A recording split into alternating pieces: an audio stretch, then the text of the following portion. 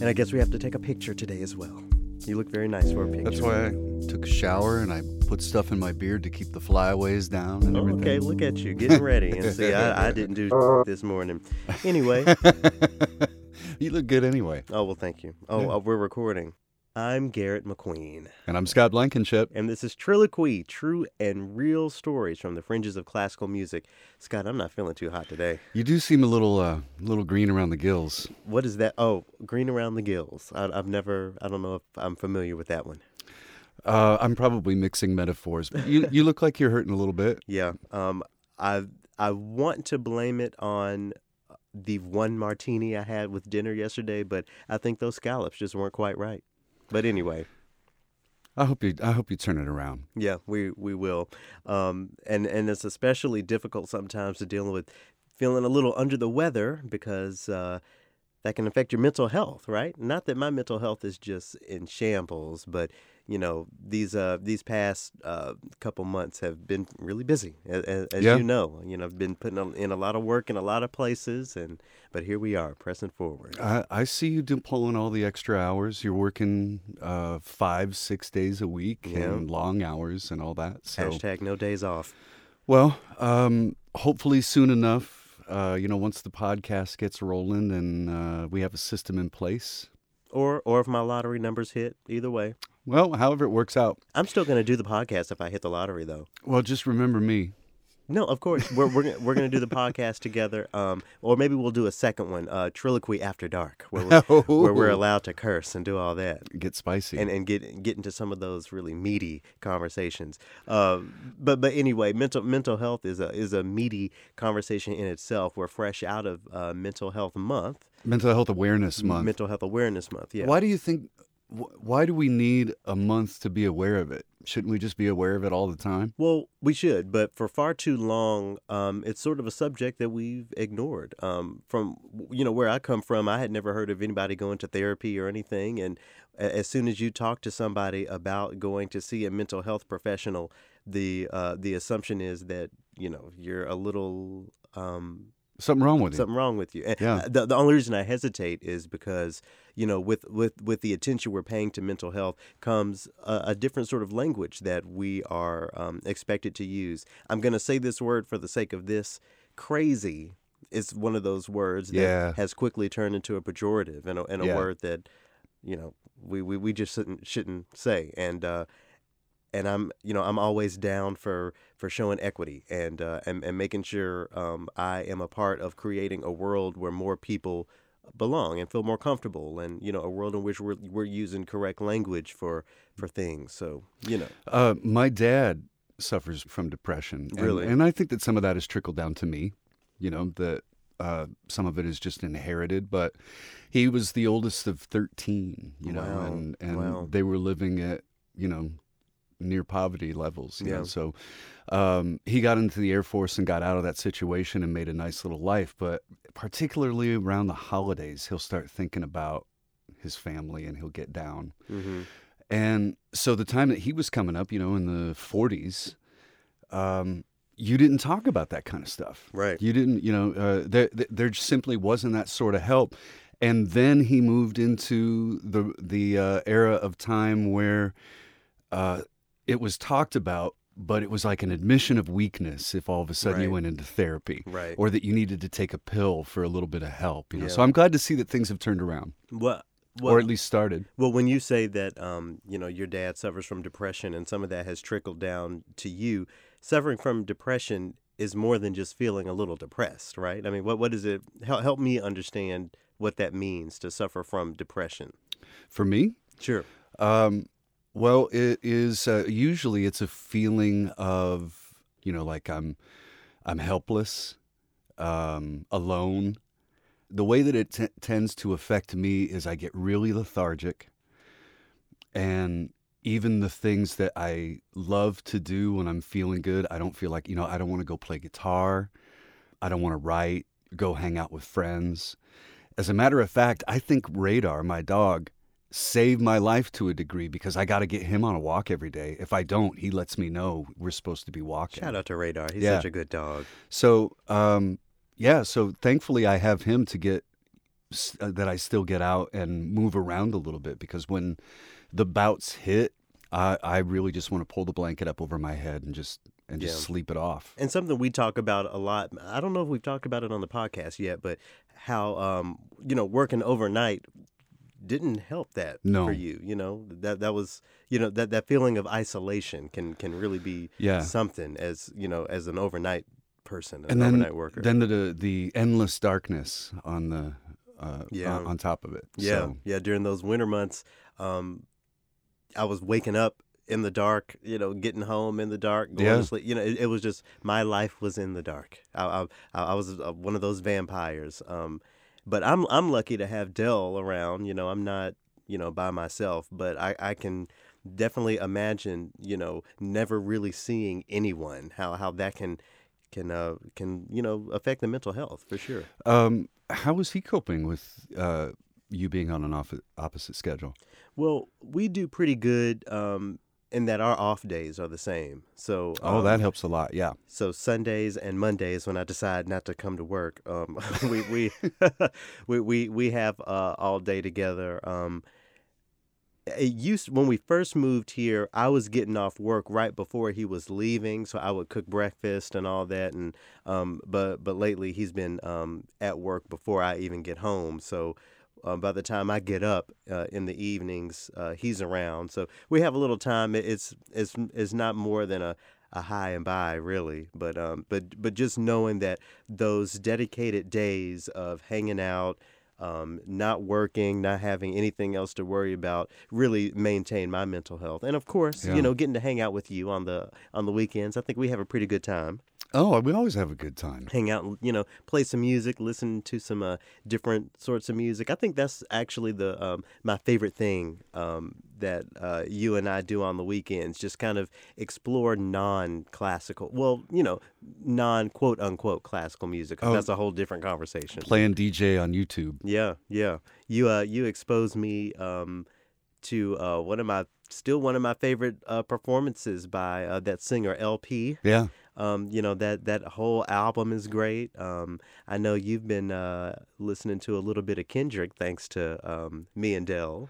Yeah. What is it? Love Me or just Love? Yeah. That song. That's the one that tripped it. Because you like that. You like the singing in that high tessitura. You like that descant line. It's just a little punctuation. Love me. Yeah. It's just a little punctuation that I like. What else? But you spending so much time as an actual party DJ and a dance DJ, you have access to all of that music of old. Yeah, I got a wide background. Yeah, this is back when Belle Biv DeVoe was burning up the dance floors. Of course, I know Belle Biv DeVoe. They say that song "Poison" is about an STD. Huh. Which makes sense. Boy, and I was playing that at high school dances. Well, we were all listening to music that we had, that we didn't really know what they were talking about. But, it's all good. So the big ones that I was playing was LL Cool J. That was right around the Mama Said Knock You Out. Yep, of course. Era. Johnny Gill. You'll have to remind me about Johnny Gill. Well, he was part of New Edition. And then when they split up. Right, of course. So, yeah. And then, and My Prerogative was, that was coming out of My Prerogative. Every car window going by. Yep. It had that on. That was like the song of that summer. Mm-hmm. I remember my dad. My dad was a DJ for a long time too, and my childhood memories. I think about him and my uncles and aunts all coming over to have their little party time, listening to. Who was Whitney Houston's husband? Bobby Brown. Like listening to old Bobby Brown and Teddy Pendergrass and all that sort of stuff. Yeah. Nice. Yeah, and then after the party, I would go to the public radio station where I cut my teeth. Shout out to KVNO in Omaha, Nebraska. And then I would work midnight to 7 there. Oh, wow. No, at first it was 2 to 7. 2 a.m. to 7 a.m. Jazz for the first 3 hours, and then an hour of New Age, and then moving into classical. And back then, you were dealing with vinyl and Yep. stuff, whatever that is. Yep, absolutely was, yeah. And but I will credit that job with giving me a wider appreciation of music, and I think that this really feeds into your guest for this week. Yeah, so and it's interesting to talk about, isolation when it comes to Brandon, because, as a musician, sitting in that practice room can be very isolating as well. I won my first job after spending 8 hours every day for 2 months on my bassoon. There's no one else around. That's just kind of your thing, and it can be isolating. But Brandon Kofer has carved out a career for himself as a music teacher and a collaborative pianist, and that is very specific phrasing that we're taught in music school, not an accompanist, but a collaborative artist, because the relationship between, let's say we're talking about a violin sonata, the relationship between the solo violin and the piano is much more than, this is the violin show with the pianist in the background. It's very much a collaborative thing. We talked a lot about his relationship with non-classical genres like jazz and gospel, and he used the word freedom a lot when he talked about that. And classical music can be very isolating, but it can feel unfree a lot, because you're trying to perfect what's right here on this page, and to play only this, nothing more, nothing less, and how other genres kind of allow a little bit more freedom in that regard. Classical professionals kind of perpetuate this idea, not all, but many perpetuate the idea that classical music is just the top echelon of what is music, and anything else is below it. And I just do not believe in that. It sounds sacrilegious for me to sit here and say that I don't think classical music is the greatest genre of music, but I don't think it is, because I think all genres of music really have something to offer, especially when it comes to, again, attaching music to a cultural experience. So, I spend a lot of my time listening to hip hop, and when I hear it, I hear a person's story, and I hear something that relates to me a little more than Mozart, or Rachmaninoff. And that doesn't mean that classical music is below, other genres. But I think we just have to do a better job of understanding why we need to appreciate all these different genres and all these different perspectives. There was something interesting that you two started talking about, which was wrong notes in music. And you talked about, listening to Bernstein play piano, and there was loads of, you could find loads of slop and everything, but people it loved didn't matter. It. No. And I heard somebody talking here on the floor about how there was a wrong note in Do It Again from the band Steely Dan, but they just kept going with it anyway. And when I listen to that, it feels right. So what would you say to people that demand perfection, like the Glenn Goulds out there, that everything needs to be spot on and perfect?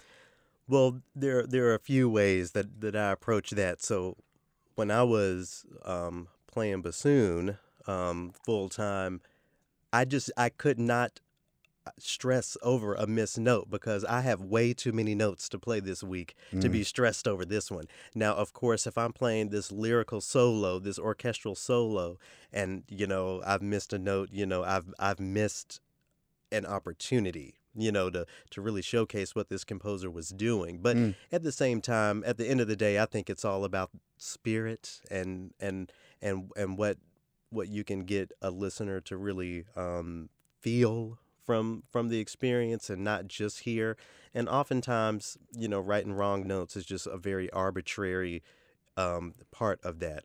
I like to think of what a composer wrote on a piece of music as suggestions, because, notes aside, I don't always play the exact dynamics that were there. Sometimes I think something should be a little softer or a little louder than what's there. You can talk for days about intonation, but between multiple musicians. So when we get down to the nuts and bolts of perfection, I think we're missing the point. Perfection is possible. That's one of the biggest things I learned in grad school at USC from my teacher. Shout out to Judy Farmer, that you can play this exactly as the composer had in mind. You just have to put that work in. So it's not about not being able to achieve perfection as much as it's about transcending the idea of perfection, not letting, oh, I'm playing this perfectly being the end of your journey with this music, but putting forward the spirit of it through your practice and through, so, and if you're able to do that while playing all the notes and rhythms that the composer has suggested, that's great. That's what most of us do, and on stages. But every now and again, there's there's a little frog in there, or a Sure. little whatever, Yeah. and that's just how it is. That's just part of it. And we kind of, me and Brandon chat about that a little bit. We talk. Where were you guys when this interview happened? So this was also in Detroit, at the Sphinx conference. Okay.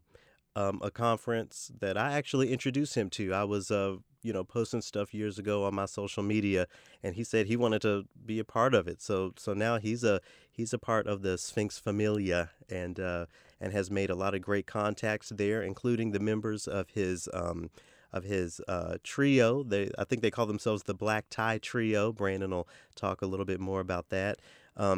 He talks about singers a little bit, which I'm curious to see what people think about that. I asked him toward the end of our conversation, is there a sort of instrument or a type of musician that he really loves working with, and one that he is toward the bottom of the list? And he unfortunately talks about how collaborating with vocalists can be a challenge. So that's a thing. But now, is it can you really narrow it down to the instrument, or is it just people and they happen to be a vocalist, or they happen to be a violinist or a flutist or whatever? Well, in my non-piano collaborations, there are certainly instruments that I think it's really fun to play with. I love playing with string quartets, or every now and a couple times I've gotten to perform with like percussion ensembles. That's really fun. That would be cool. Of course, always having that really great pianist is that's sort of the staple. But I don't personally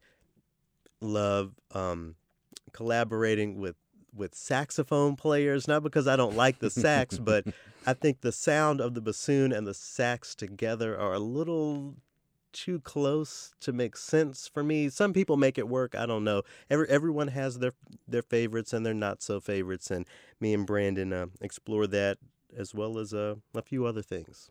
All right, let's listen to the conversation with Brandon Kofer.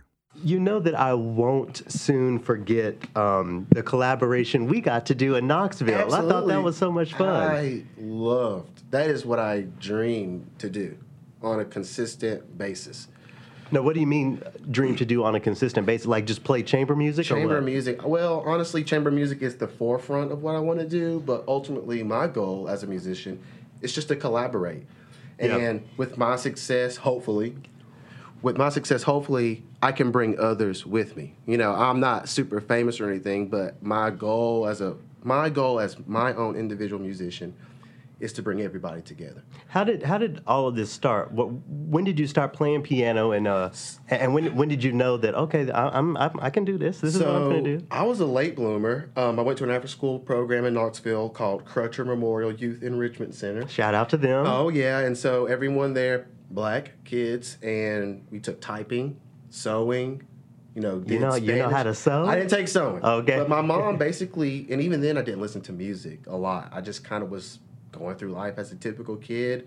I got involved in lessons, and then after that, it was a wrap. After school, I wouldn't even do homework. I would go, because I only had lessons on Thursdays with Miss Hill. Shout out Miss Hill. Yeah, I only had her for that 1 year, so I don't really remember her, but I would just go through the books. Yeah. I can read, I know what the notes are, and literally after that year, 5th grade, 6th grade, I'm accompanying the 6th grade choir. Look at you. And I just cannot even, as an adult, I can't even fathom how I did that. And I think it's just because I loved the music. I mean, do you remember that first one, that first time you were? Yes, absolutely. I remember the songs. What were they? Gloria Deo. I forget who it's by. A version of Agnus Dei. Yeah. And some other crazy song that was really fast and hard. But, for a long time, basically until my sophomore year in college, I basically just relied on my talent. I was naturally good. And so it wasn't really until my junior recital in college that I was like, wow, this is amazing. I want to do this forever. Yeah. And you could ask any of my college professors. You know, I was the kid. I was late to class. I did whatever I wanted to do, but you could always guarantee I was going to be at that rehearsal. I was going to have all the notes learned, and I was going to sell out. I want to hop back to what you said, relying on talent. And that's something that, I myself as a bassoonist had to break myself out of, in undergrad, just actually understanding that, I got to sit down and practice this thing. What's your relationship with that idea of not relying on talent? I think for me, it was just, when I really started getting into listening to, when you get pieces in college, you want to hear other people play those pieces. And then it hit me like, I'm not the only talented black kid that plays piano. I'm not the only one. Yeah, and let alone the only pianist. There's 3-year-olds that play better than me. But honestly, what really got me concentrated on quality practice was teaching. It wasn't until then when I'm telling these kids what to do that I was like, wow, I really do know what I'm doing, but I'm not implementing these things because, in a way, I'm still relying on my talent. So your students were like, how you going to tell me to play my scales when you ain't playing your scales? Oh, yeah. Well, and the thing that I love about teaching is that I'm super honest with my kids. I have a few students who I told them, I didn't do my scales and arpeggios as a student, and now I wish I had. Yeah. So now that I'm teaching these things to my kids, it's just impacted my playing on a whole other level. Yeah. It really has, and it's just kind of like you never really are sure if you know what you're talking about until you try it. Right. I knew these things, but was I doing it in my own practice? No, not at all. And so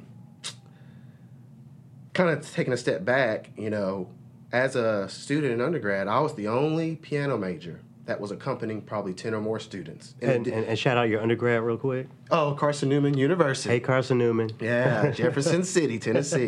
But yeah, the other pianists were so focused on their rep. But for me, music is a universal language.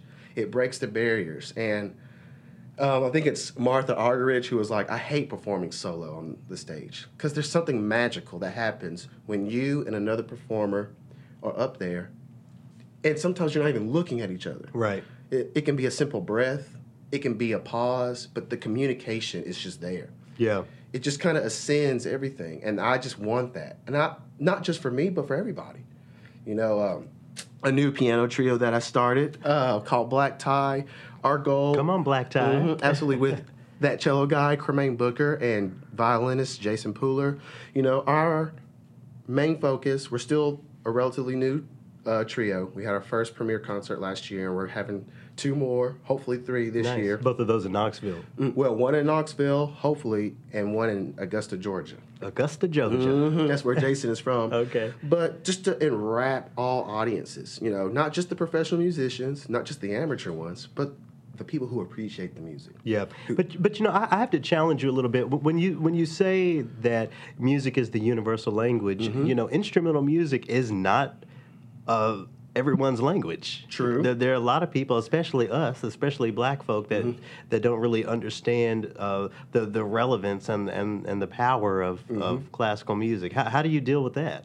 I think for me personally, it all starts with exposing people to the songs that they like this Blackstreet song. People love that song. Mm-hmm. And then you say, well, look what I can do with this song. I can take that riff and morph it into anything. Right. And variations on Don't Leave Me. Yeah, absolutely. You can do, and there's this kid on Instagram who takes classical pieces and puts them basically to a trap beat. All those kind of things can make music accessible. Yeah. You don't have to love it, but you can have an understanding for it. That in that case grows your love and appreciation of music. Yeah. I hate playing Baroque pieces. But I love listening to them because it's inspiring. No shade to Vivaldi. And all, I love the Four Seasons. But I just feel like people need to. It's just kind of like with new food. When you're a kid, you don't like broccoli. Or I'll speak for myself. Never liked almonds. One day you don't like almonds? I do now. Never ate them as a kid. Couldn't stand them. And then just one day I was like, dang. So you feel like folks just need to give it a try? You have to. You have to change. I think it's so much more than that, though. There has to be a sort of connection that has to be made. There has to be a relevance that clicks. I think the relevance is just based on the individual. You have to find what that interest that they have and how that connects them to the music. It's kind of like with each of my piano students. You know, they all have different interests, and I always try to make sure I bring it back to what makes sense to them. Right. And then in that case, I get the results I want. You know, we've been talking this week at Sphinx about nurturing the seed and, you know, inspiring these kids who have other interests, yes, and will probably go on to do other things besides music, but have music be a part of their lives forever. Yeah. Because you think about it, movies, you know, just driving in the car, there's always some kind of music around you. You just have to learn kind of how to take it in and find what you like, you know? Right, exactly. So I think to answer your question, it's just finding the connection for the individual and your love and bridging it together. Yeah, and that definitely rings true for me because, you know, I'm definitely not like a trained pianist, but, you know, I found my own relevance in trying to play the piano, you know, in a way that works for me, you know. And I love your videos on Instagram. Oh, I appreciate, you know, I'm king of the block chords. Hey. Root position. That's all, man. It gets better and easier with each song you do. And then it opens up so many other things. You know, I've began to really love to sing because I can do that at the piano. Exactly. You know? Let's get into what it means to just be a pianist in this world. You know, one of the first things as an undergraduate that I sort of started to think about that was unique to pianists is the fact that you don't have your instrument with you. So when I go perform, you know, I have my is I know how it works, blah blah blah. Yeah. But you just have to kind of just go with it. Open up the lid and see what happened. Yeah. So that's literally probably the most difficult thing about playing on a piano. You know, at the studios where I teach at, LeGrand Music Studios, based out of Knoxville, we have an older grand piano that was donated and a smaller piano that I teach at a smaller room. The one that was donated, the action is awful. It's heavy. And what does that mean for action to be awful? So action, just there really is no dynamic contrast. Even if you're me, you know, professional musician, it's hard to get the sound that you work so hard to get on your own instrument. So push the key hard, push the key soft. Yeah, it's just so not for instance, really that there. piano, it's very rough. You know, it's hard to play. Like, you couldn't play Debussy on that piano. You couldn't really play Chopin. Now, could you play some Prokofiev? Oh, absolutely. Come on, Prokofiev. Yeah, or some Shostakovich where it's more percussive. Yeah. So I tell my students, you just have to go with it. You know, there are times where you don't get to test the instrument and you just have to go out there. And so it's easy to get around. You just kind of have to get out of your own mental space, but typically there's preparation time. But that's also a thing I'm jealous about, you know. Violinists, you know, everyone can carry their instrument everywhere. Yeah. You know, practice kind of anywhere. And as pianists, you know, we kind of have to really make good use of our time. Yeah. I mean, but you can carry around a keyboard if you really wanted to, right? You can, but that's one of those things where you just have to have that resistance. It's kind of like when you're a beginning student, you know, I always tell my parents, you know, the action on the keyboard doesn't matter now, but it will. Yeah. Because it's a muscular thing, you know. I just feel like I don't know. You just every instrument is different, and that's just the beauty of humanity making these instruments. Yeah. You know, and the more pianos you get to play on, or just the more gigs you do, the more you kind of see you just have to go with it and just kind of make it work. But I bet you sometime you've sat down at a piano and been like, dang, I wish this was my piano. Oh, absolutely. Absolutely. Speaking of that piano, so choir tour, college, we're at this small church, beautiful sanctuary, but man, this piano. So we were Trash. Absolute garbage. We were doing the Cantique by... Cannot remember the... You ain't got no composers in your back pocket today. Not today, man. I'm No, just... it's all right. I'm all about the chamber music and some other music that I'm working on recently. But beautiful French piece. The piano, twangy. Dang. Very twangy, super small. But you can't let that take away from the integrity of the performance. You know, Right. I think when people see you unfazed, then they will be unbothered. unfazed. Yeah. Yeah, gotta It's all be. about just going with the flow and making the best out of a not ideal situation. Yeah. You know? Do you feel like, you know, in the bassoon world, there are people that we sort of like look up to, and this is, the famed person of this era and this day. But I feel like in the piano world, it's even stronger because I know the name Martha Argerich, and I know who's the woman. Oh, she's Japanese by heritage, Mitsuko Uchida. Oh, Mozart specialist right there. Yeah, I know all these names. It seems like there would be pressure to really match the greatness of these people who are just so famous. Absolutely. And it can be intimidating, but at the same time, and I had to get through this myself, you can never measure yourself to any other musician. Hey. Every musician has their own struggles it's just kind of like social media. You always see the highlights. I wish people would be more vulnerable and use Instagram to really relate to people. Let's see you mess up. Let's see you have to start something over, because that is more relatable. That is what inspires people to say, hey, it doesn't matter if I mess up. It doesn't matter if I'm not as good as this person. I'm human. And with diligent practice and passion, it'll be there. That makes me think of the conversation that I think I read in the New York Times or something a few years ago about how recordings are taking away from the live concert experience because we're so used to hearing perfection. Excuse me. We're so used to hearing perfection that as soon as we go to a live concert or something and we hear a missed note or whatever, we just acting like the whole concert is ruined. Yeah, so I was late to this seminar today, but I really wanted to ask this question, relevance being equal to excellence. Let's say you go to a concert, right? A piano concerto, okay? You see this person perform, excellent concert, no notes missed. But how many concerts do you see like that all the time? I mean, from my experience, pretty much every concert, because I'm not looking for the faults. I am sometimes. Sometimes, it just depends on who's performing. New group, let's see what they're about. But let's say you go to a concert where some notes are missed. Typically, the first reaction is, uh-oh. But I think we have to get out of that space and just kind of let the moment happen. Yeah. There's a story I've been told. I don't know if it's true or not. Gossip time. I know, right? Leonard Bernstein, okay? I don't know. And shout out to Leonard Bernstein. He everyone was talking about his centenary last year, so I feel like we all learned a little bit more about Bernstein. Yeah, so there's this story. I'm passing it down word of mouth. He could have been playing a piano solo recital or a piano concerto, and he's going ham, and then misses a note. Takes his hands off the keys and is like, whoa. Just totally stops. I'm sure there's like a brief moment of, oh my gosh, Leonard Bernstein missed a note? What's going to happen?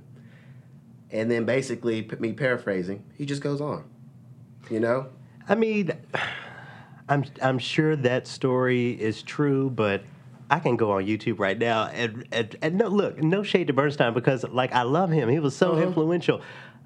There's a video of him on YouTube that I can pull up right now. He's playing the Ravel Piano Concerto, the last movement, and he shoots smearing notes everywhere. Yeah. So, but that doesn't take away from the performance for me, right? Especially considering that he would also conduct these concertos from the keyboard. It just sometimes these people like Martha Argerich, Christian Zimmerman, Yuzha Wang, all these people. Oh, yeah, Yuzha Wang, yeah. She's a firecracker. Oh, she's yeah. great. But you just get so used to seeing perfection, it just gets intimidating. And I think that is the biggest cloud that looms over a musician's head. You see these people winning these competitions, playing with all the orchestras, and you're just like, I just cannot do that. And you can, just in your own way. Which goes back to there needs to be some transparency in saying, I think Valentina Lazista, she got really big off of putting Rachmaninoff stuff on YouTube. Yeah, shout out to Rachmaninoff and shout out to Knoxville for having his the only last statue. Concert. Yeah. Last concert too. Yeah, Knoxville, we're coming for y'all. But I lost my train of thought here. But that was my bad. Rachmaninoff, the pianist making his recordings famous. Oh yeah, so you just kind of Valentina, right? So people were like, because she does play things fast. And people are like, it's sped up. And she actually recorded herself practicing for hours. I mean, probably a good 6 hours. I've never seen the video personally, but I'm sure there are some mistakes, some misnotes. I just wish, especially the younger kids, could see this, because I think sometimes the pressure is just like I have to be perfect. I have to be a machine.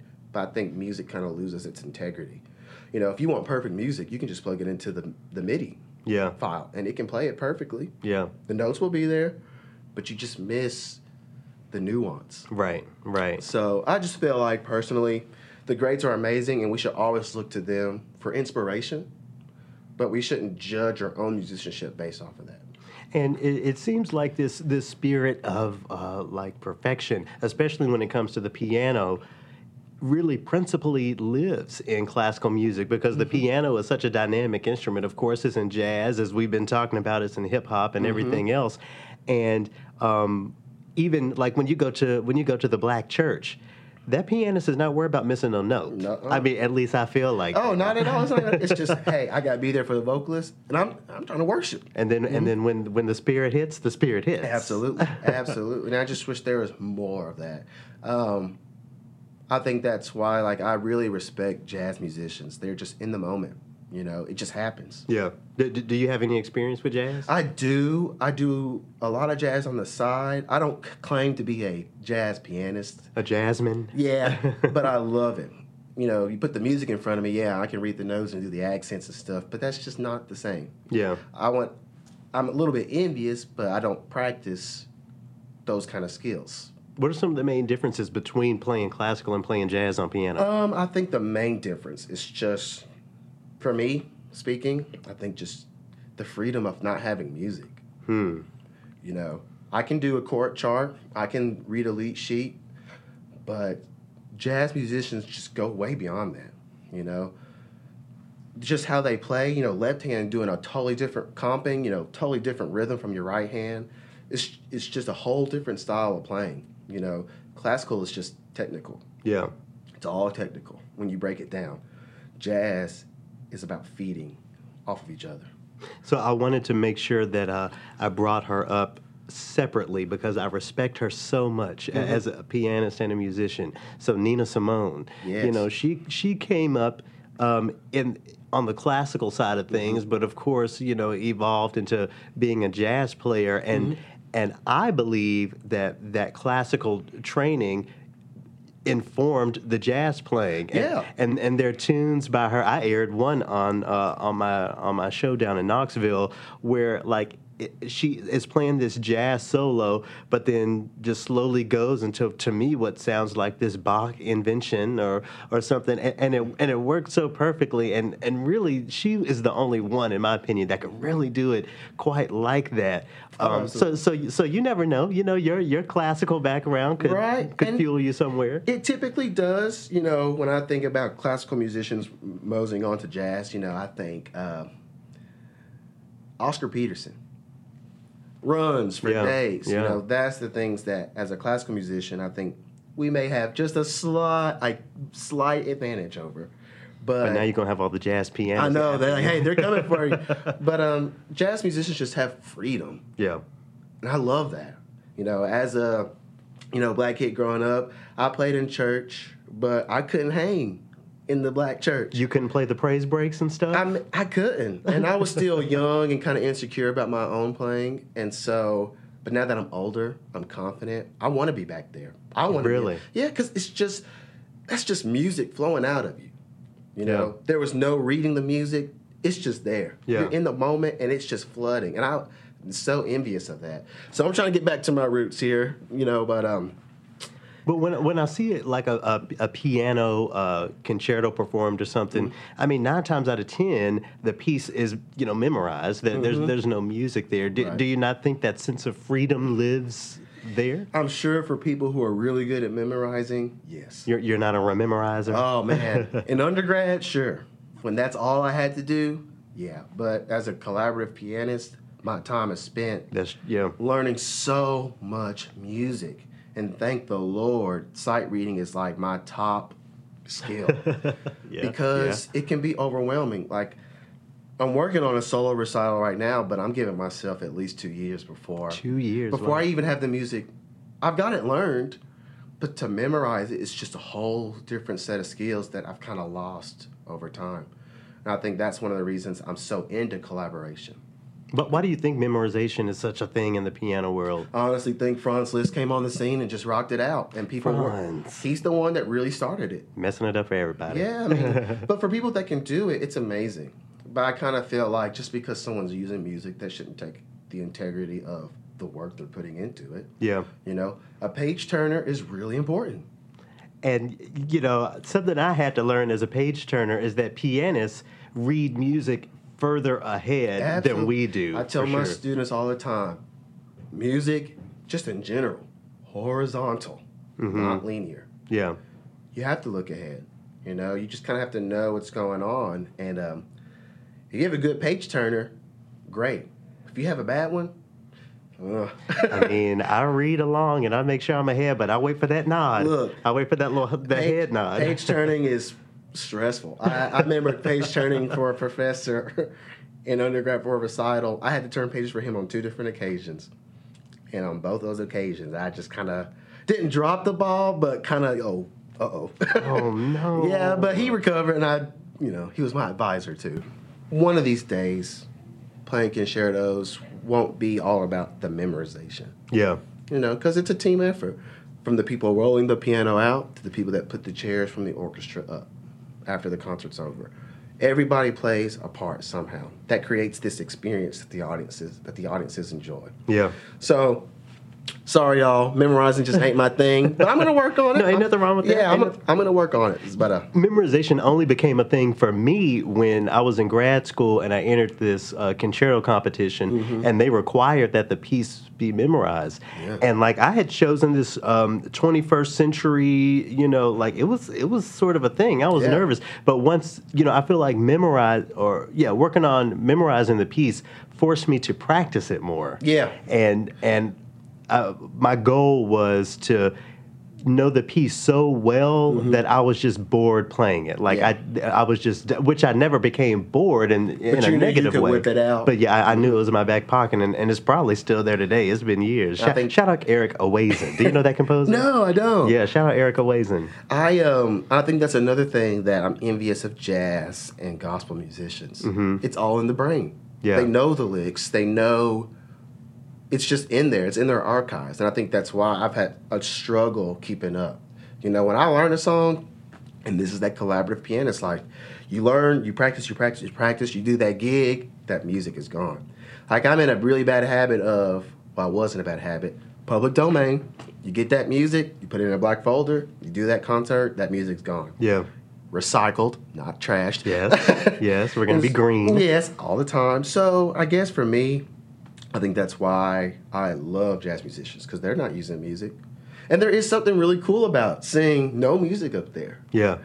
So I kind of get it at the same time, but it's something I'm working on. But there's a lot of, I'm surprised to hear you, envy jazz musicians so much. I always imagine classical pianists to, stand their ground. We do. So I love all kind of music. So typically, if I'm not listening to classical or jazz, man, I love rock music. Rock? Yeah, I know. I'm all over the place. I'm sure there's some piano licks. I guess what's popped into my head immediately is Amy Lee from the band Evanescence is a beautiful piano player. So I guess for me, though, music is just a journey. I don't want to be, I'll say this, as far as my career, classical is what I do. That's what pays the bills, but as far as just wanting to continually grow, I want to, I'm kind of really interested in studio musician work. Like for movies? Yeah, man, that's just different. It's just different. I'm all about, I'm getting close to 30. I want to see different things just besides your typical concert hall or church sanctuary, Schumann or Beethoven, and then applause. Yeah. I'm hungry. And so I think a lot of that is, at one point I was like, grad school. And then I was like, experience. So now I'm in this experience. I'm like, well, I've got a little taste of all this stuff. And I don't want to be limited to one thing. Yeah. I want to be marketable. I want to be knowledgeable. And so to do that, I have to I think the only thing I've not done yet is playing a bluegrass group. Well, you live in the right part of the country. Oh, I sure do. But do you? I'm curious to know if you fault your education. Like, do you feel like your education should have included a little more jazz, a little more gospel, a little more whatever? I don't fault the institution because it was my choice to go there. That's true. I just think at the time, as a 18-year-old, fresh 18-year-old going into college, I didn't really know what I wanted. I wasn't even sure majoring in music was what I wanted to do. I basically just did it because that's what I was good at.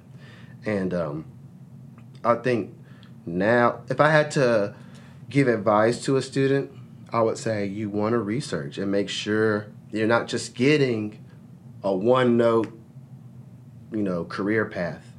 No pun intended. Exactly. And then I think that's why I loved accompanying students, because there was no collaborative piano class in undergrad. There was no class to teach you how to accompany or be an accompanist or a collaborator. That's just something that I was naturally drawn to. And so I would say to the young students out there, just make sure all your options are weighed out.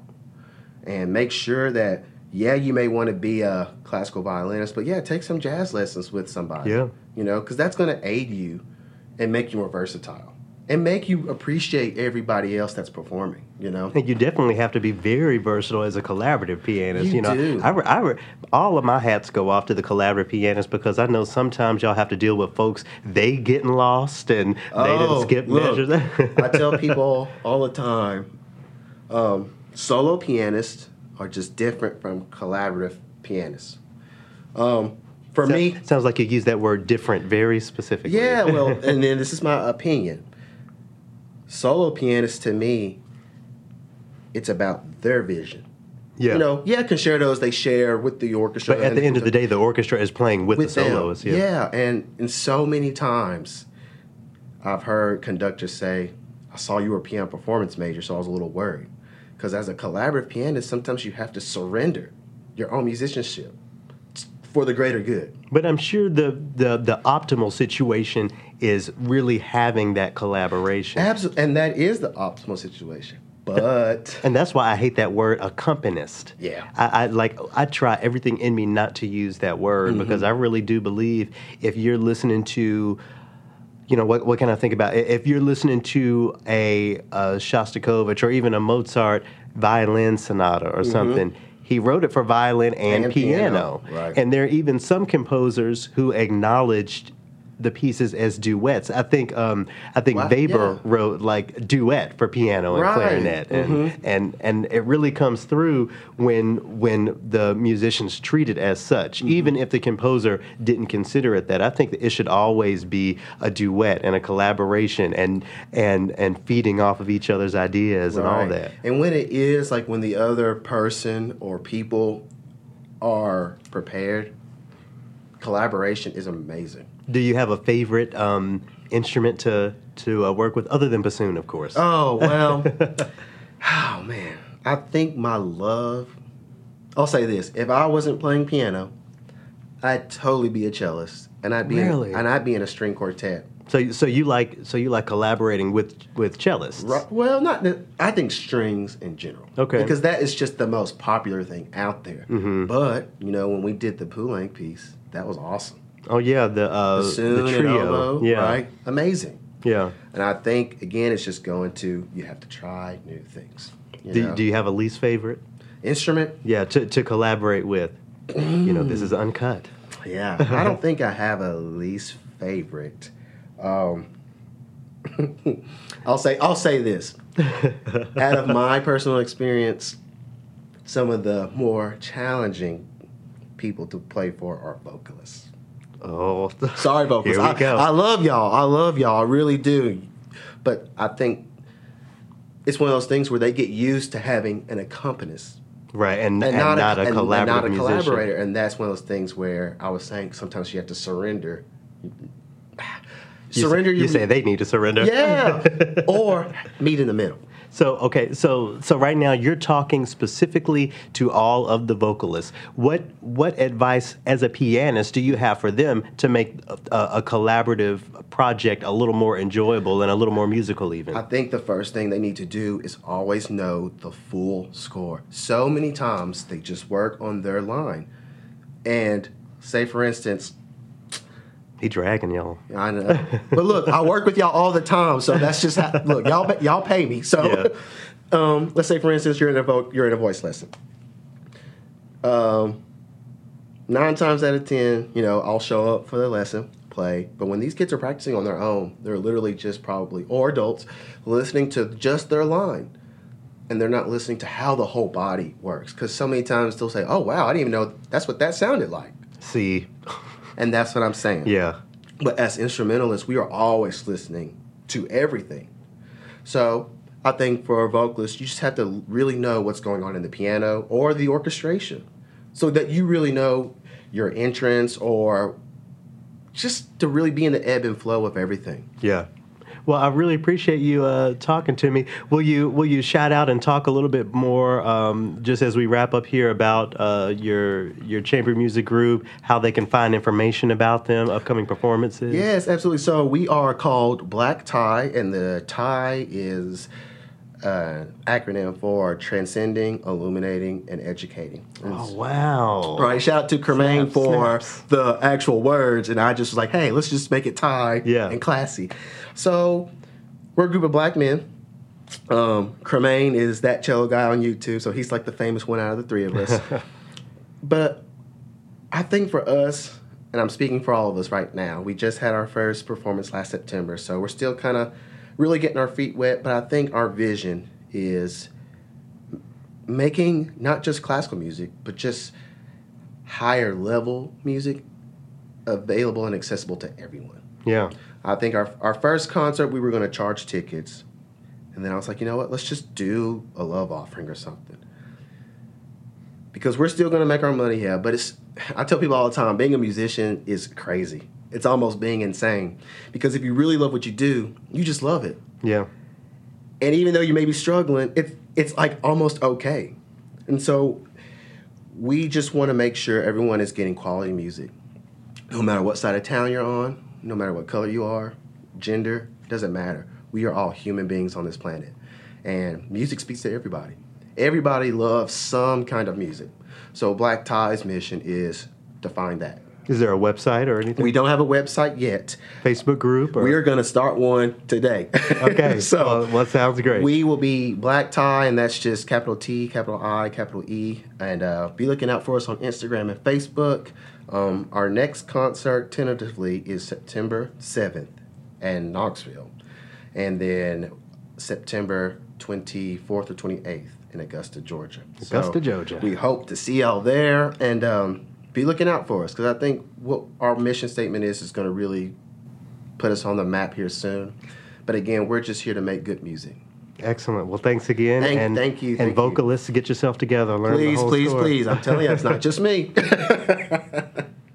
A little vocalist shade at the end there, but all in good spirits, all in good fun. I'm sure that everybody has something sour to report on just about anybody. It doesn't matter what instrument they're on. Yeah. Well, the Black Tie Trio doesn't quite have, at the time of me and Scott recording this, doesn't have their website together yet. But if you will Google Brandon Kofer Piano, the first link that pulls up for me is his website with the Marble City Opera, who he works with down in Knoxville. So if you're interested in more information on him or the Black Tie Trio, just Google Brandon Kofer, Koffer, piano. And that interview, as you may have heard in there, was taken at the Sphinx Conference in Detroit, as was the previous conversation with Katie and Delaney. Next time, you will hear the final interview that I captured at Sphinx. I actually talked with a colleague of ours over at Performance Today, Kathleen Bradbury. It was her very first time at Sphinx. She shares her thoughts on what all of that means, her experience in thinking about race as it applies to classical music, and I think you'll really enjoy hearing that.